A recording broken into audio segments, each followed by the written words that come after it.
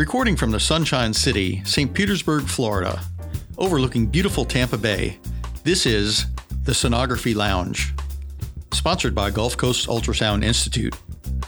This podcast is dedicated to medical professionals and patients around the world interested in diagnostic and interventional ultrasound. Our podcast will discuss everything ultrasound, from news, trends, career paths, new technology, and industry updates. Hosted by Lori Green and Tricia Rio of Gulf Coast Ultrasound Institute, they bring over 4 decades of experience in the ultrasound profession and are here to guide you through this journey. Now sit back, relax, and enjoy. Hello, everybody, and welcome to the Sonography Lounge, sponsored by Gulf Coast Ultrasound Institute, where we discuss all things ultrasound. I'm Lori Green, and I will be co-hosting today's episode with Tricia Rio and Casey Green. Hi, everyone. Hello. Today, we're going to focus on regenerative medicine and the use of orthobiologics for various musculoskeletal injuries. You may have heard about regenerative medicine in the news, on podcasts, and in other social media platforms from others that have had success or failure using it as a method to repair musculoskeletal injuries.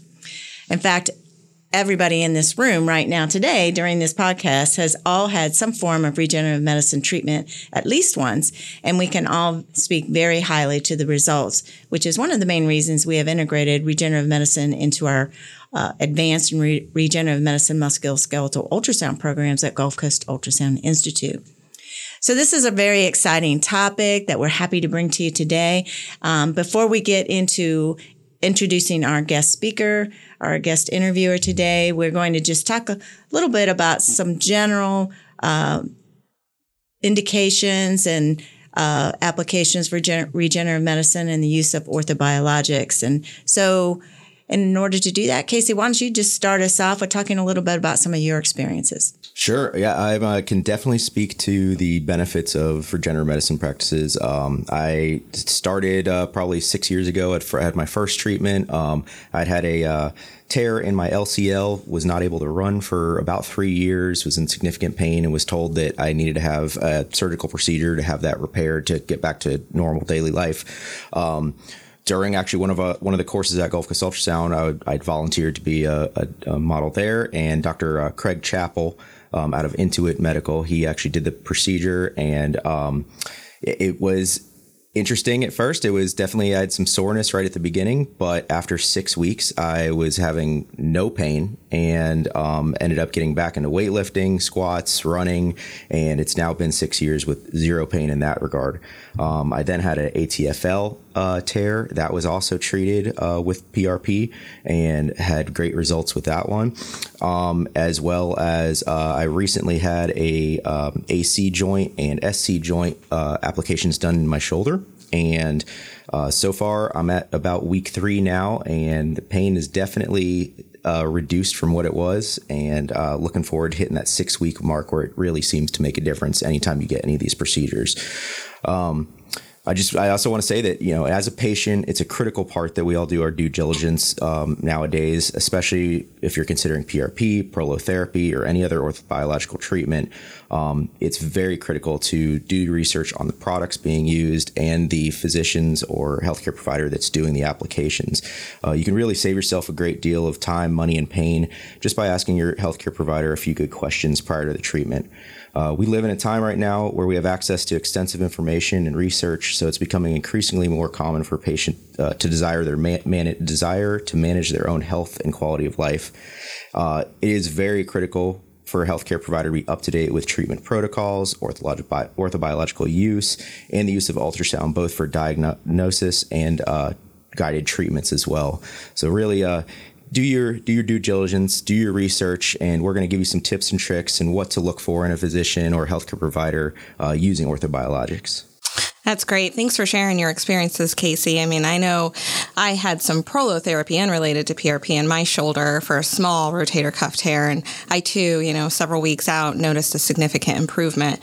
Whereas before I was told due to the location of the tear and how I had gotten the tear that it was going to be a very difficult thing to treat and manage. So I can speak as well to any use of an orthobiologic to help you recover. For our healthcare providers listening, your current protocol when it comes to musculoskeletal injuries may be first to order an MRI, X-ray, or a CT scan. But what if, instead of waiting for the interpretation of the results and scheduling additional visits for your patients, which only delays their care, you could utilize ultrasound right there in front of the patient and be able to diagnose those defects in bone, muscle, tendon, ligament, and even nerves in real time using dynamic movements. Now, some conditions will not permit the use of ultrasound. An MRI is usually the go-to source for those, but having ultrasound available as a skill set will prove to be fundamentally essential to your regenerative medicine practice. Now, ultrasound is very hands-on, user-dependent skill, especially with regenerative medicine procedures, so it's imperative that you have taken the time to learn how to effectively utilize diagnostic ultrasound, first to determine if a regenerative medicine procedure will even be effective. Ultrasound can also be used to guide the injection to the exact point of interest while avoiding potentially critical structures, such as lung, nerves, arteries, and other things.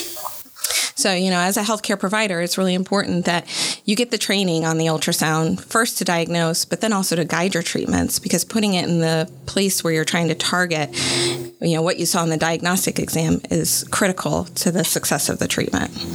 Absolutely.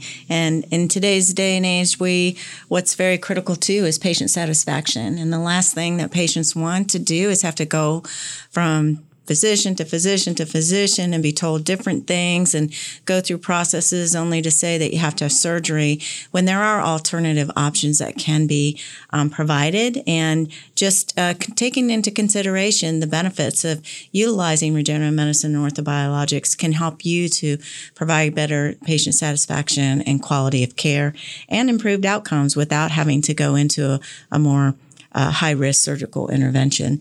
And, as Casey was saying, and Tricia, I too have also had multiple regenerative medicine procedures for my shoulder, for multiple in my knee, and as well as in my thumb. And each of those have been very successful and have helped me to reduce the level of pain and increase my level of activity. And so, from a patient perspective, it definitely is worth considering as a patient, but it's also very beneficial to offer as a medical provider. So with that, today we are here with Tommy Straub. He is the owner of Cytovive. Tommy's company, Cytovive, is a distributor of RegenLab platelet-rich plasma, or PRP kits, along with other orthobiologic supplies. We've been working with Tommy for a number of years, and he has been a great supporter of Gulf Coast Ultrasound Institute's regenerative medicine ultrasound programs, where we do live patient demonstrations of the use of ultrasound-guided PRP treatments. So welcome, Tommy. Thanks, Lori. It's great to be here. It's always a pleasure. Yeah, we're so happy to have you here, and we certainly appreciate all the support that you have given to us for over the years for our courses. So why don't we get started out by just getting to know you a little bit better. Tell us a little bit about you and your company and how you became interested in regenerative medicine and starting your own company. Yeah, sure. Well, I'll just go ahead and get right into it. I started Cytovive, almost 4 years ago now. And it's something where both my personal experience and I guess kind of my passion, for biology through education kind of led me here. When I was in school, I had several injuries, and I've actually had, I think, 16 orthopedic surgeries right now. And I absolutely prefer injections to the surgeon's scalpel. I'm for a regenerative medicine guy. I'm not necessarily anti-surgery. If you can go without a surgery, that's obviously the goal. If you do, need some type of restoration of anatomy, 2021 is an interesting time to be alive, but we are all very blessed to be here right now. Orthopedic surgery now is leaps and bounds ahead of what it used to be, and orthobiologics has a lot to do with that. As far as kind of how the company got started, I'd finished up school and I was looking to go into physical therapy programs. Kind of some of my old injuries sort of sparked a little bit of a passion there with, that was what I could control when I was hurt was, the therapy and going about it that way. So from a patient perspective, if you're going through some kind of injury, it's, you're searching for some kind of control.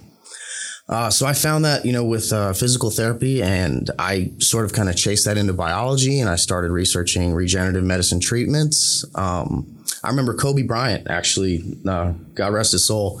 He was a big kind of motivator for me to look into that. I remember, when I was studying biology, he had been flying back and forth to Germany to get some different regenerative medicine procedures that I believe at the time were called orthokine. I may lose some of that in the translation.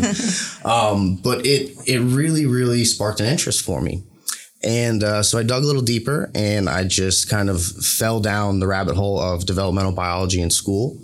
When I got out, I was really, really drawn towards regenerative medicine. I reached out to RegenLab, and they have been an absolute joy to work with. They are a wonderful manufacturer. They've been involved in the research and development of PRP products for, I think, 17 years now, worldwide. Yeah, so they manufacture over in Switzerland. They have a facility here in the States, and they've just been growing like crazy, and I've been blessed to grow with them. So they are a wonderful, wonderful manufacturer, again, for the PRP products, as well as some different BMAC things, bone marrow aspirate products and things like that. And they have a pipeline of products that are fully FDA approved as Class 2 devices, and additional products coming through that pipeline as well. So industry leaders from that perspective. And then from the actual application side, like all of you, I can speak to how wonderful their products can feel and be used in practice. Awesome. Yeah. Mm-hmm. I know, this was probably about 4 years ago that you and I met.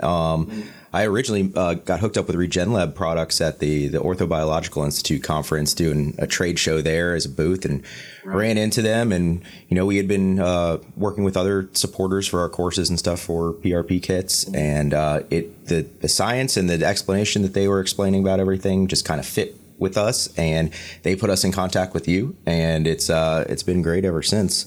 I was wondering if you could just do kind of like an overview, just for those listeners that are here, what is PRP, kind of just an overview of how that works, and where the difference in types of PRP kits can arise. Right. So basically, PRP is a type of orthobiologic. Orthobiologics, they basically fall into two categories. They are either allogeneic or autologous. Allogeneic is like a true donor product, and autologous basically means that the patient is both the donor and the recipient. So PRP is an autologous orthobiologic. And the great thing about RegenLab's PRP is it's 100% repeatable. One of the things that they've actually done is they have a really, really great gel separator technology that really revolutionizes the application process for the clinician as well as the patient experience. As we've mentioned, as far as their platelet recovery percentage, they recover over 85% of the platelets within the patient's whole blood sample, while minimizing almost all the red blood cells. So they get that down to, I believe, less than 0.3% red blood cells. The white blood cells, we're able to eliminate almost 90% of those. Our mononuclear cells, we eliminate over 80% of. Lymphocytes, we eliminate over 75% of. Monocytes, we eliminate over 90% of. And then the granulocytes, this is a really exciting part for clinicians, we eliminate almost 97% of the granulocytes that are in a patient's whole blood sample.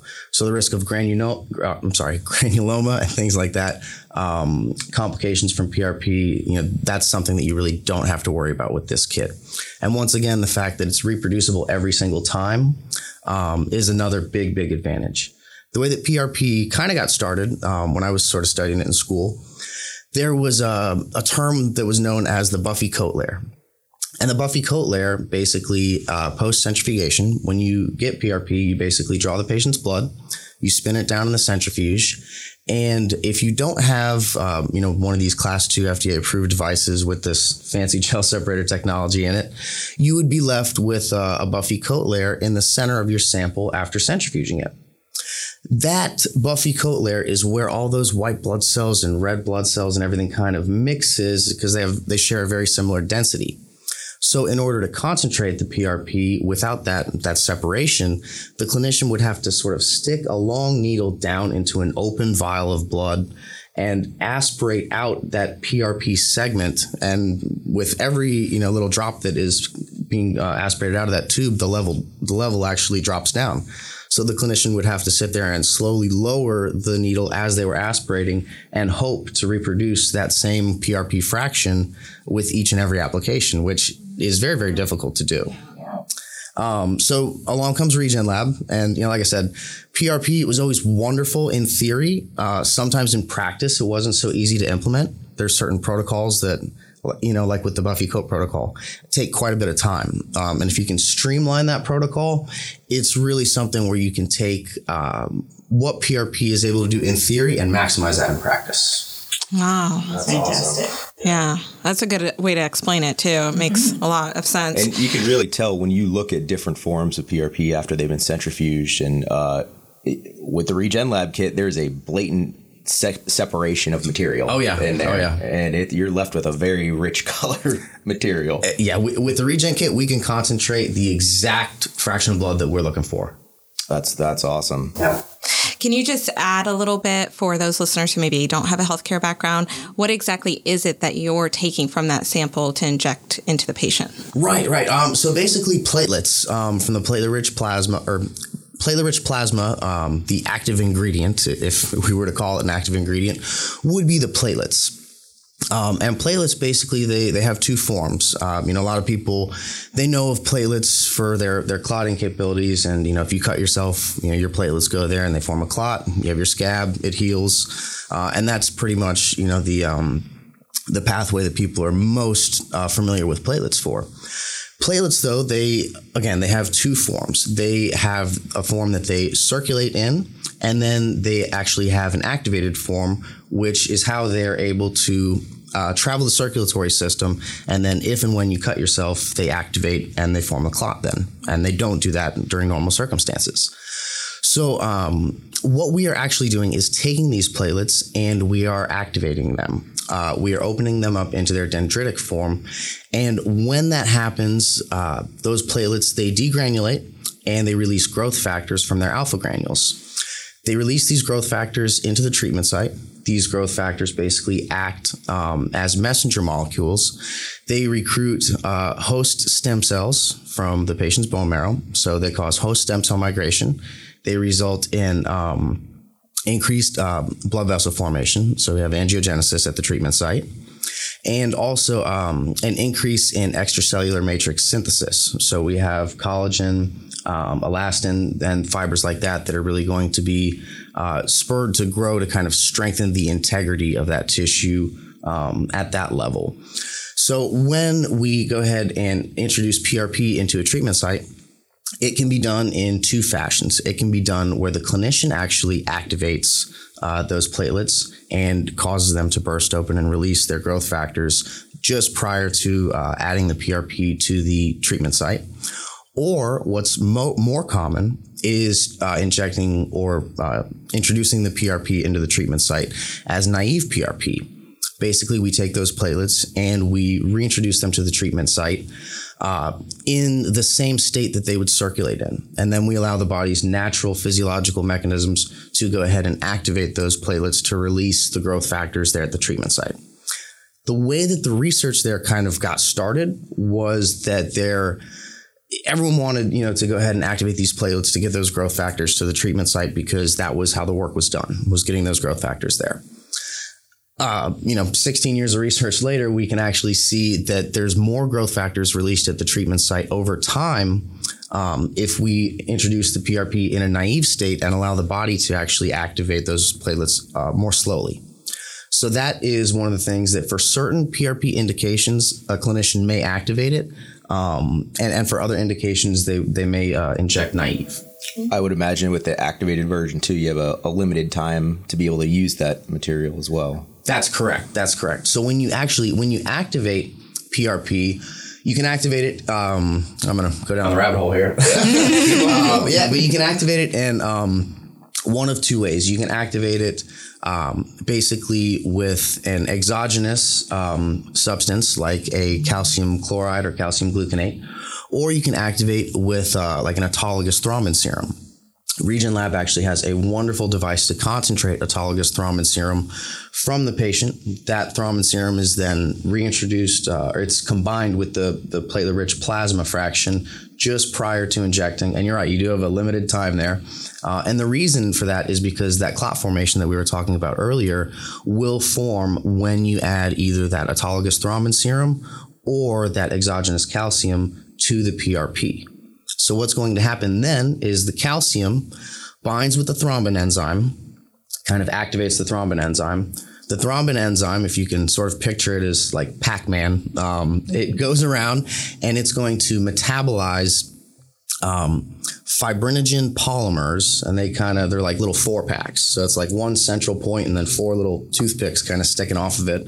And so thrombin comes along like Pac-Man and metabolizes those fibrinogen polymers and releases fibrin monomers. So those 4 toothpicks that Pac-Man just kind of chewed up and spit out, those are your fibrin monomers. Those are going to lay down in sort of a 3-dimensional scaffold type shape at the treatment site, and that will entrap the platelets there at that treatment site. But you do get a structural change with that one as well.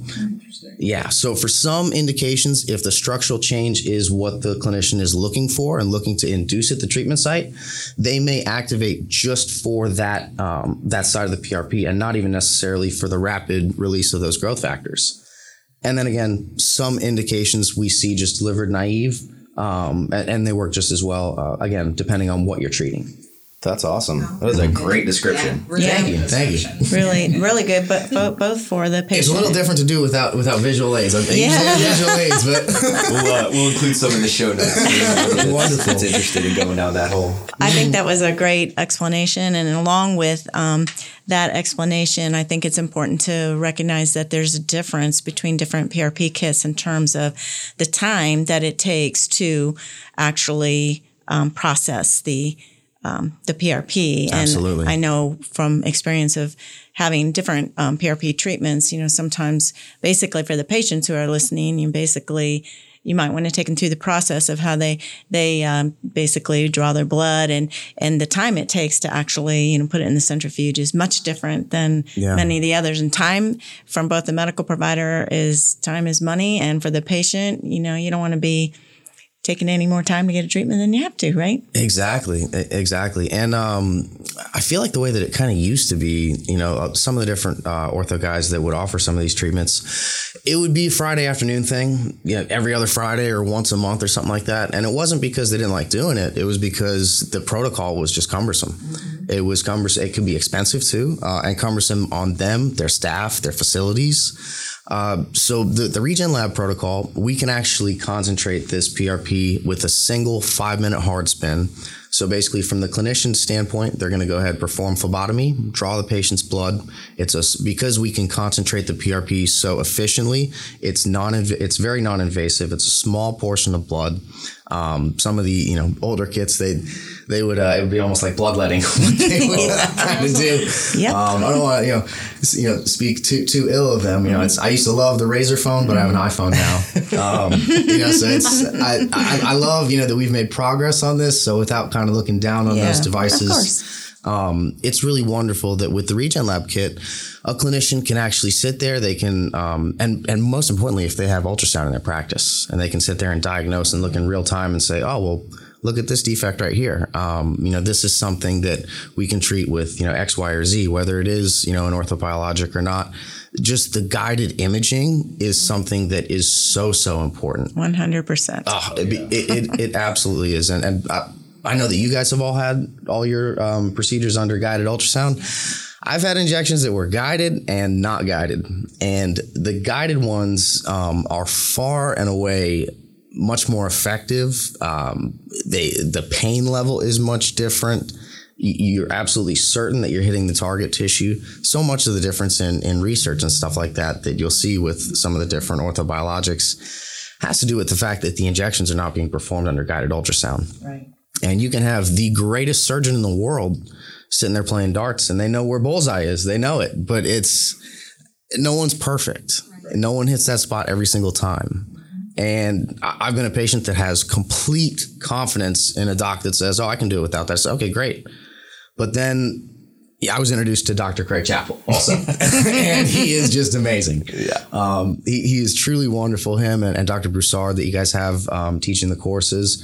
For the clinicians out there, I cannot say enough about the education that they're able to pass on and what they're able to instill in you guys as far as how to go about your approach, diagnosing, when you're injecting, what to look for, bevel up, bevel down, bend the needle this way, all the little tips and tricks that I had never even heard of before I started working with, Gulf Coast Ultrasound Institute.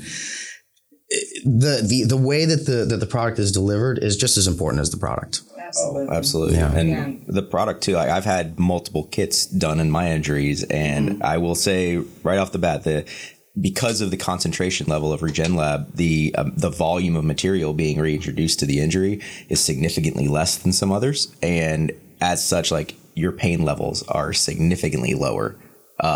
This last time that I had my shoulder done, I legitimately had zero, even like post-procedure pain. It was amazing. So definitely can speak to that. And that's super important for patients who may, not really like the idea of being stuck with needles or having that pain. Having that pain. I don't like that idea. Yeah. Exactly. If going in, this product's going to give me less pain and a faster recovery time and a more effective outcome, you're going to be a little bit more willing to undergo what you have to undergo, knowing that it's going to be a shortened experience because of the quality of the product. And even if you do have a little bit of pain, that's what you're trying to address is an injury that's causing you pain or limitations in mobility or your activity levels and so forth. So, you're considering a surgical procedure perhaps over a non-surgical procedure. So a little bit of pain and a stick with the needle is a lot more, I'm going to consider that first before I do a surgery. And like you said, Tommy, there are going to be times when a surgical intervention is just absolutely necessary due to the complexity of the injury. But there are many instances where PRP or other orthobiologic interventions can be very beneficial. And so not to mention in downtime. At downtime, right. That's a huge part of it too. So many people, even if you have to address something seriously, it there's times when it's not practical with your life, right? And you can't hit the timeout button on life, and you have to just keep moving forward. And so treating things, if you can treat it in a way that's as least invasive as possible, it's almost always going to be your best course of action, especially at the start. To go ahead and try with the minimally invasive stuff first. You're always going to be able to step up later to whatever you need to go ahead and do, but it should be the entryway into healing an injury in my perspective, for sure. So, I know personally the injuries that you've had treated, but can you speak a little to like your experience using PRP? So I've actually, with the surgeries that I had a compound tib-fib fracture. Yes, that was when I was 17. It was compound tib-fib with compartment syndrome and fasciotomies and torn ligaments and popped nerves and tendons and all kinds of stuff. And when they actually, the initial surgeons, they did a wonderful job, getting everything back together. But when they did the fasciotomies, they had severed the extensor retinaculum, and it was kind of left that way for 7 years, I think it was. So that was 16 surgeries. It's been 9 on the left foot and ankle, 4 on the right hand, 2 on the right shoulder, 1 on the left shoulder. But the foot and ankle, I think that was the 8th foot or ankle one with the retinaculum. And I had that reconstructed, and it was wonderful. But I actually had some of those extensor tendons that had kind of adhered to that retinaculum, which a retinaculum is sort of, without being able to kind of show a visual, it's sort of like it works as a pulley system. Like you have retinaculums in your wrists and in your feet, and that's why when you contract the muscles in your forearms and in your in the front of your calves, your toes and your fingers tips will come up, and not your ankles and your wrists. So there's sort of a fulcrum there, and that had gotten stuck to the underlying tendons.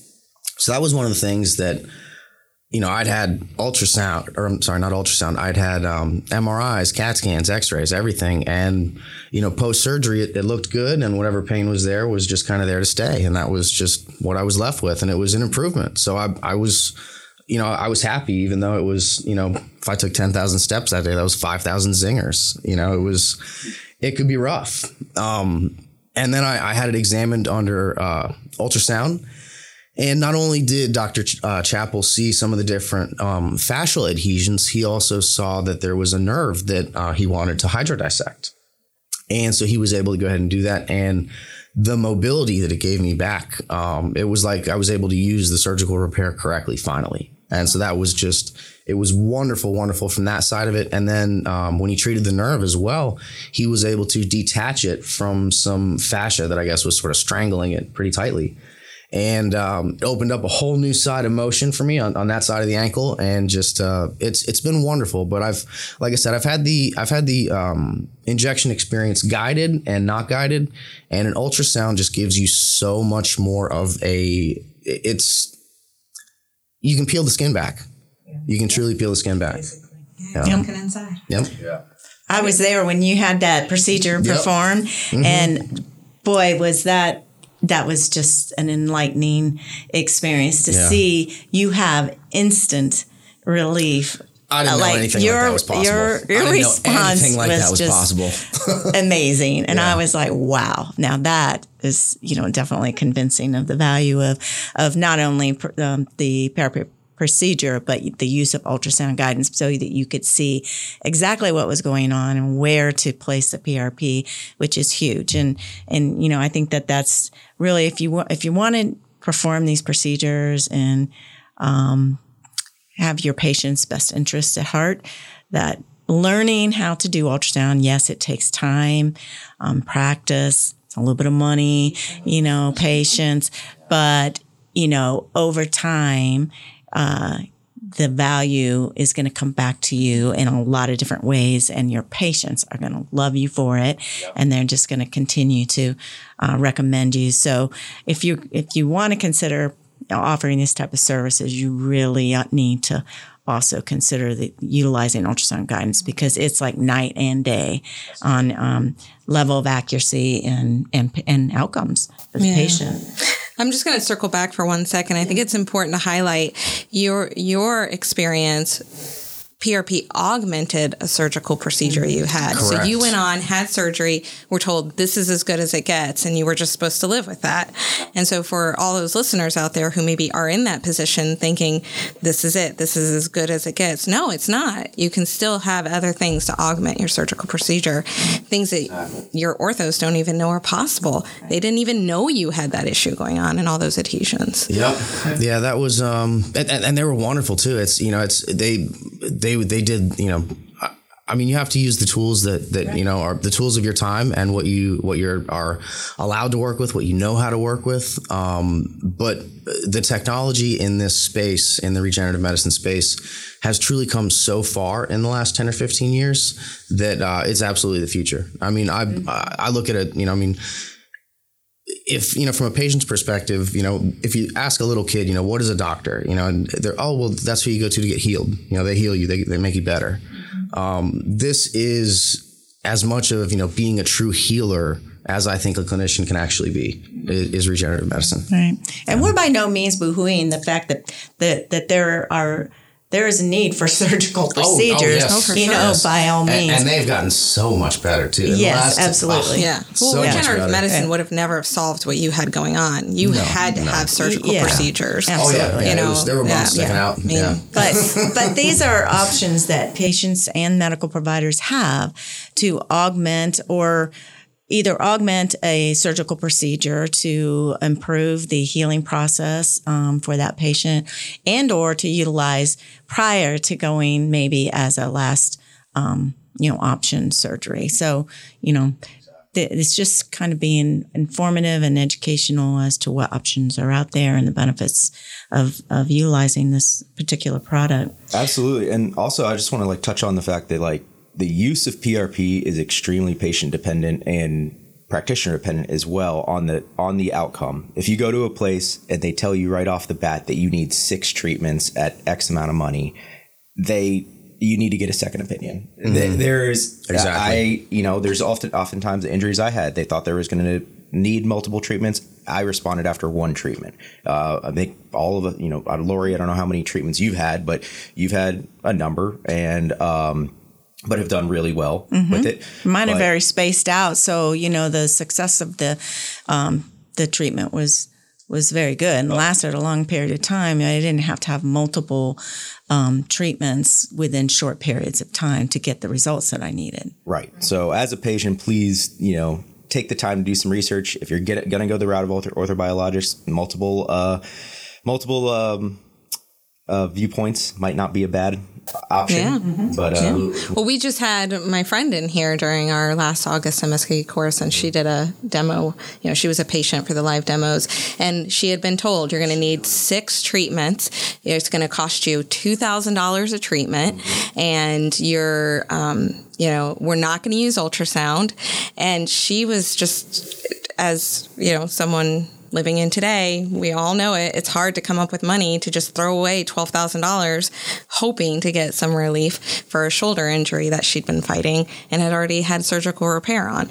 And she walked in here, was evaluated by our physician, Dr. John Broussard, and he's like, you have extensive issues, but I can't say 6 treatments is the magic number. Let's start with 1 and see what happens.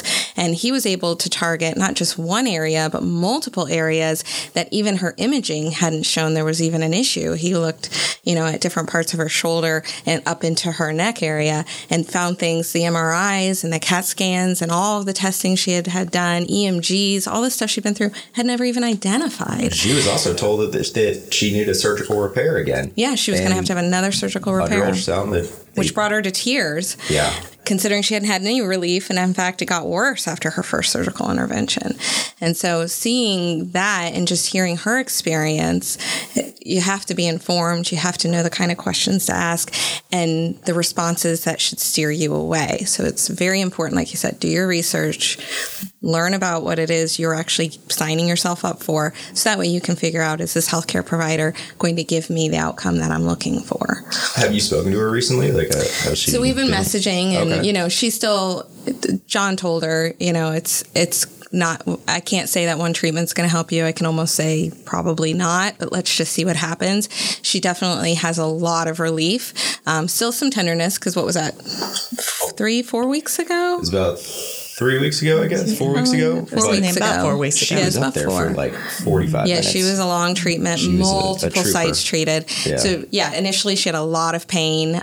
Took about a week and a half for her to say, okay, it's starting to feel better. And every day she said it's a little bit better every day. But the one thing that she said is, I already have more stability in my shoulder. So before, she had a really loose shoulder joint, and she felt like her shoulder wanted to just dislocate at any second, so she was afraid to do anything with it, and now she doesn't have that. That's amazing. Yeah, and I would say 3 weeks you start noticing a difference. 6 weeks is when you really start noticing it. 6 weeks, the magic That's number. very, very true. Write that down, you guys. Yes. 6 weeks, I'm because so it's hard to be glad patient. Not instant. She's along that path. Because if I recall that treatment correctly, Dr. Broussard treated a lot of different tissue types, which it's good to bring up, noteworthy to mention. So RegenLab, the wonderful thing about what they do with their kits is they have, again, 16, 17 years worth of research, and it's all compiled and documented. And it's done by tissue type, which is wonderful because, again, they sell their products all over the world. And with some of the different regulatory agencies and things like that, it's really, really best to offer that information to the clinicians by tissue type. If you're working with, like I said, in the shoulder, there's a ton of different tissue types. And RegenLab, it's FDA approved class 2 device, and it's used to concentrate PRP at the patient's point of care. And it's on label for that rapid preparation of PRP and the utilization of it to be added to bone graft materials and in the dental space as well. But again, the research continues to come out, and I think there's up to 35 different classes, applications that research is currently being conducted in, and just continues to show wonderful, wonderful, wonderful things. So. Awesome. Yeah. So with like a typical treatment process, what is RegenLab recommend as far as pre-treatment preparation for a patient and then into the post-treatment applications? Right. So as far as that information, we kind of leave that to the clinician's preference. It sort of depends on the patient, what sort of medications they may currently be on, what other issues they kind of may have to take into place. So we do give the clinicians the freedom to kind of work with that, but some general precautions, things like that. No NSAIDs 2 weeks before, 2 weeks after. Some of the different things that can just potentially affect the platelet activation. Those are going to be some of the different medications that your clinician may tell you to go ahead and steer away from just before and just after the treatment to sort of maximize the benefit of it. Mm-hmm. The wonderful thing with PRP, again, is it's a blood product. So it comes from the patient. The patient is both the donor and the recipient. So it's not like there's a rejection risk or anything like that. It's just that, those precautions are pretty much used so that we can get the most out of each treatment. Mm-hmm. Perfect. And I just wanted to reiterate as well that, definitely those were the recommendations that we all were given when we had our treatments done as well. And this is such an exciting treatment option to discuss, but a lot of times in our excitement, some people do get the impression that once you have a PRP treatment that you're going to walk out and you're just going to be like ready to, go, take on the world and no pain and everything. But I'm like anything, it takes time. It has to work, right? We're introducing the PRP. It has to have time to heal the tissue and the areas that were identified that need to be treated. And like Casey said, it takes about 6 weeks. You'll notice improvement, but you're going to initially have some pain, not maybe depends on what area is being treated and how much PRP is used and so forth. But typically it's not a very long period of pain and with your product, it's definitely much lower time period than some of the other ones that we've had. But I've had friends who have had the treatments done as well, and they're like, I'm not better. I'm like, and when did you have that done? 2 weeks ago. Well, guess what? Yep. 6 weeks. It's like a little light bulb clicks on in your body, and you'll be walking along if you had a knee or like all of a sudden you're like, I don't have any pain anymore. And that's how it works too. You get that roller coaster syndrome from like day 2 to day 7. You get some shooting pains that may come and go a little bit. It's just like you said, the damage wasn't done overnight, so the repair isn't done overnight. It does take a little bit of time. That being said, you'll be sitting there and doing something, a month or 6 weeks later that used to give you problems, and it's not even something that is actively on your brain, but you'll just sit there after completing a task and be like, I couldn't do that 6 weeks ago. Yeah. And that's really, how that, the roller coaster will wear off and then it's still a little sore and then you just kind of forget about it. And it's like, wow, I guess that worked. That's absolutely true. Yeah. Oh, yeah. Mm-hmm. And I also want to mention as another warning for patients that are looking into different treatment options and everything. I've personally gone to events where a group would put together a luncheon and basically make claims that they have a product that will get them back to doing stairs in 2 weeks. And it's typically geared to the more elderly audience. And these are not PRP products. They are not prolotherapy products. Yes. And oftentimes some of the allogeneic stuff. Yeah, sometimes they don't undergo the scrutiny that a PRP product would undergo. Not to mention the price point is typically in the multiple thousands of dollars per treatment, and they say they need X number of treatments. It is almost disgusting hearing what some of these groups are telling people. It's predatory. It is. It's predatory. I've seen it, and the nature of being a distributor, I reach out to different manufacturers and I try and make sure that, they have great products that, are revolutionary, that change the way that these treatments can be delivered. And in doing so, you get to see their business models. And some of them are absolutely, like you said, disgusting. And then there's wonderful, wonderful companies like RegenLab. I'll go ahead and plug them back in. That, they respect the on-label indications. They respect, not going too far into off-label stuff. They do have the research available for clinicians. They want to go ahead and provide those tools, and they do it all while maintaining 100% regulatory compliance and adherence, which for the clinicians, for the patients, it must be done that way.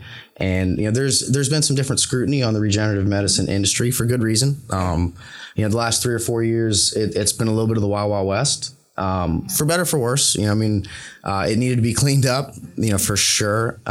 It's wonderful that people know about these things now and they know how to ask, for different treatments. And clinicians are a little bit more comfortable talking about them about these treatments with patients when the patients have heard of them. And it's not like something where it's like, hey, this may really help you. Your insurance may not cover it or what have you. And that's an awkward conversation for someone, out of medical school to have with a patient. And they're just, used to treating the indication, treating the injury, and the billing and all that is taken care of in a different part of the office. But now that patients know a little bit more about the fact that there are other options out there for them, I have clinicians, reaching out to me because they say, hey, I had 5 patients ask me about PRP this week. I can't not know about this. I can't not have this anymore. Right. So it's great, that it's progressed along. Right. Oh, absolutely. Yeah. And all that data and research is the basis of evidence-based medicine, which absolutely. And the difference between the on-label and off-label indications is basically what those studies, what information is brought to the table to those regulatory bodies to review. And oftentimes that's going to be the most numerous applications, the most popular ones. But that's a good reason why it's wonderful to have that research out there. And so those clinicians have those tools to go ahead and treat their patients, as they see fit and maintain 100% regulatory compliance. Absolutely. Yep. And for sure, for those patients looking into these applications, ask your physician what brand materials they're using, their products, do your research first. Well, let's talk about that. So RegenLab. So tell us, we hear about platelet-rich plasma versus platelet-poor plasma, or leukocyte-rich versus leukocyte-poor. So what effect does that have on a patient's outcome? Yeah. So leukocyte-poor, more and more of the research now, that's kind of becoming, the gold standard. Leukocyte-rich can go ahead and introduce a little bit more inflammation than may be necessary for the full healing that most of the tissue types would kind of need to be exposed to. So again, there are certain applications where leukocyte neutral or leukocyte rich can be used. And is used quite often. But the great thing with RegenLab, they give clinicians the ability to concentrate, and again, in a very time-efficient and cost-efficient manner, to go ahead and concentrate platelet-poor plasma, platelet-rich plasma, autologous thrombin serum. We can go ahead and do all those different things so that if it's an indication where the doctor feels that the tissue may respond to a fluid that is a little bit more inert, something that even a saline would do, or a platelet poor. I think my nerve hydrodissection was the platelet poor. And that was something that, because the platelet rich would go ahead and it wasn't quite as inert, and it would spur a little bit more of a reaction at the tissue level, it wasn't the doctor's first choice for that indication. Then there's certain indications where you really, really do want to introduce those growth factors to the treatment site. That's when you can go ahead and introduce your platelet-rich plasma. And we can also, we give our clinicians the freedom to scale their concentration to a tissue-specific number. So if they want 2x, 3x, 4x, 5x, and we have a ton of research that actually shows the wonderful effects of the baseline concentration, which is just under 2x with this system. The clinician still has the ability to go ahead and scale up or scale down for concentration's sake, or even for volume's sake. Like if it's like a thumb or something like that, you can't go putting 5 cc's in there. I can speak to that. Yeah. Exactly. How's your thumb? My thumb is doing great. I just had that done in August, and it's doing much better. It's still got a little bit ways to go. It's only been 4 weeks. So a couple more weeks, I'll be ready, doing everything I want to do. So in all that discussion, the one thing I kept thinking was, well, in order for them to know, do I want to use leukocyte rich or leukocyte poor, obviously the diagnostic imaging beforehand is critical. So they have to be able to look at those images, as they're performing their diagnostic ultrasound, and decide what type of treatment would be best right here in this space. Exactly. So, yeah.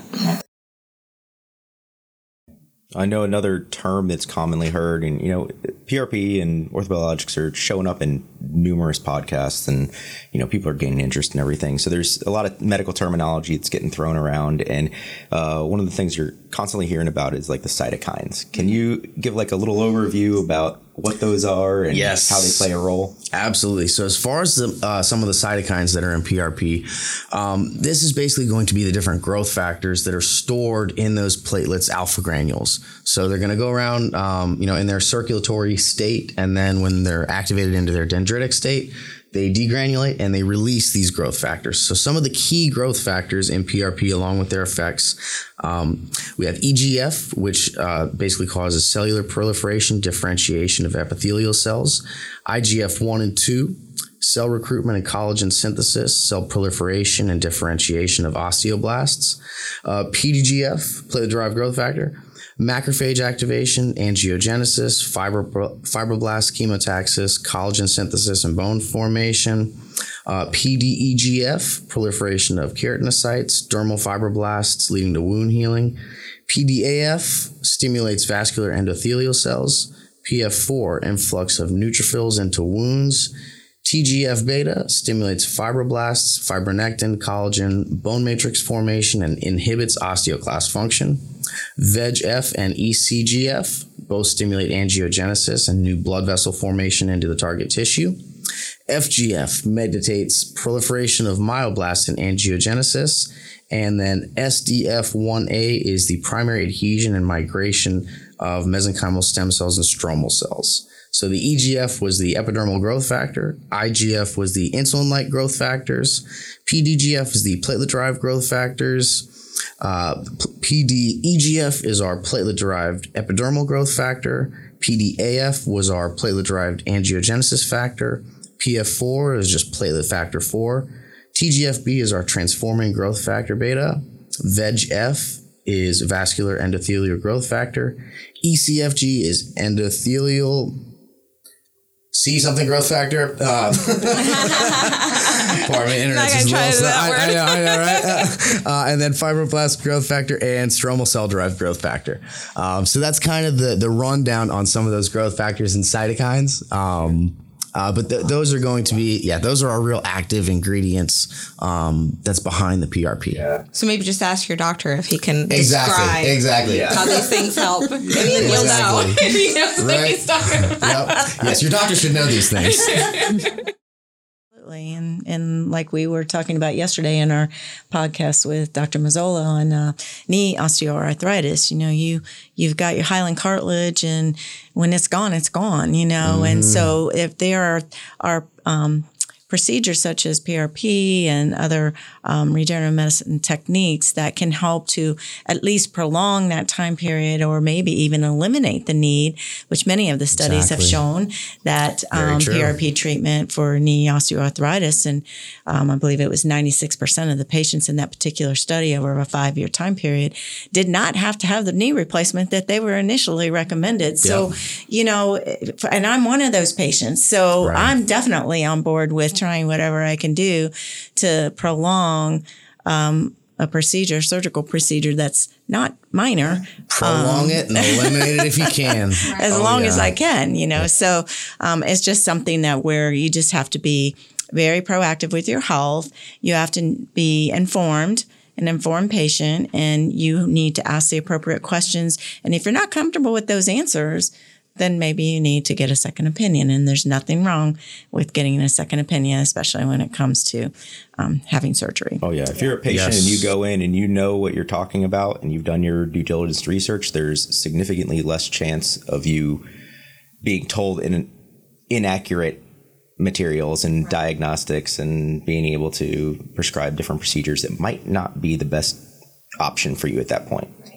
And trust me, if your healthcare provider is somebody who really understands these orthobiologics, they're going to welcome the conversation. They're not going to, you're not going to put them out by asking these questions. They're going to want to have this open discussion and dialogue with you and should be able to address your questions. And if there is an area where they're kind of like, I'm not sure, they're going to go do the research and get back to you because they have the resources to turn to. Like if they're, somebody who's using a RegenLab product through your company, they're going to go to you and say, hey, this patient asked me this really good question. I really don't know where to go with this. And we'll be able to turn around and get that information for their patient. So if your doctor's kind of steering you away from this conversation, that's a red flag. Absolutely. Yeah. The experts know about this stuff and they're very comfortable with this stuff. Right. Exactly. Absolutely. Well, this has been a very exciting discussion today. Do you have anything else that you'd like to share before we close out? Just to all the patients out there, live well, take great care of yourselves. Seek out the best of the best physicians that you can.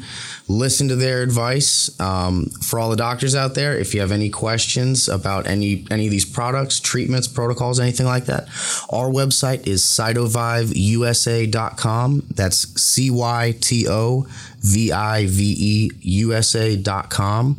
And again, my name is Tommy Straub. I'm the president and founder of the company. Any questions that any of you have, I'm more than happy to answer and spend time going through things with you. Awesome. And we'll include your contact information in the show notes. So if anybody wants to reach out, get a demo, anything like that, they could absolutely reach out to you with that. Absolutely. Right. Absolutely. And obviously we appreciate you being here today and we enjoy working with you. It's a pleasure. Tommy is awesome. And for the healthcare providers that are out there listening and who may be interested in learning more about the PRP product that he represents, RegenLab products, and or learning how to perform diagnostic and interventional MSK ultrasound, please feel free to contact us. Our website is gcus.com. We have regular programs offered on multiple times throughout the years, both intro and advanced and regenerative medicine techniques. And we are here for you. We can answer any questions, and we can also get you in touch with Tommy in regards to any questions you may have about your PRP needs. So, awesome. Thank you so much for being here, Tommy. It's a pleasure. We appreciate you being here. Coming in. Yeah, great conversation. And thank you all for joining us. Yeah, and we want to thank all of our listeners for joining in, tuning in today. Be sure to subscribe to the Sonography Lounge so you don't miss an episode, and happy scanning. Thanks a lot. Have a great day. Thanks for listening to the Sonography Lounge. Don't forget, if you like this episode, please subscribe and leave us a review on iTunes, Spotify, or wherever you get your podcasts. You can also find us on Instagram @Sonography Lounge and Twitter @SonographyLNG. If you have any questions, comments, or topic suggestions, feel free to send an email to us at sonographylounge@gmail.com. Have a great week and scan, scan, scan.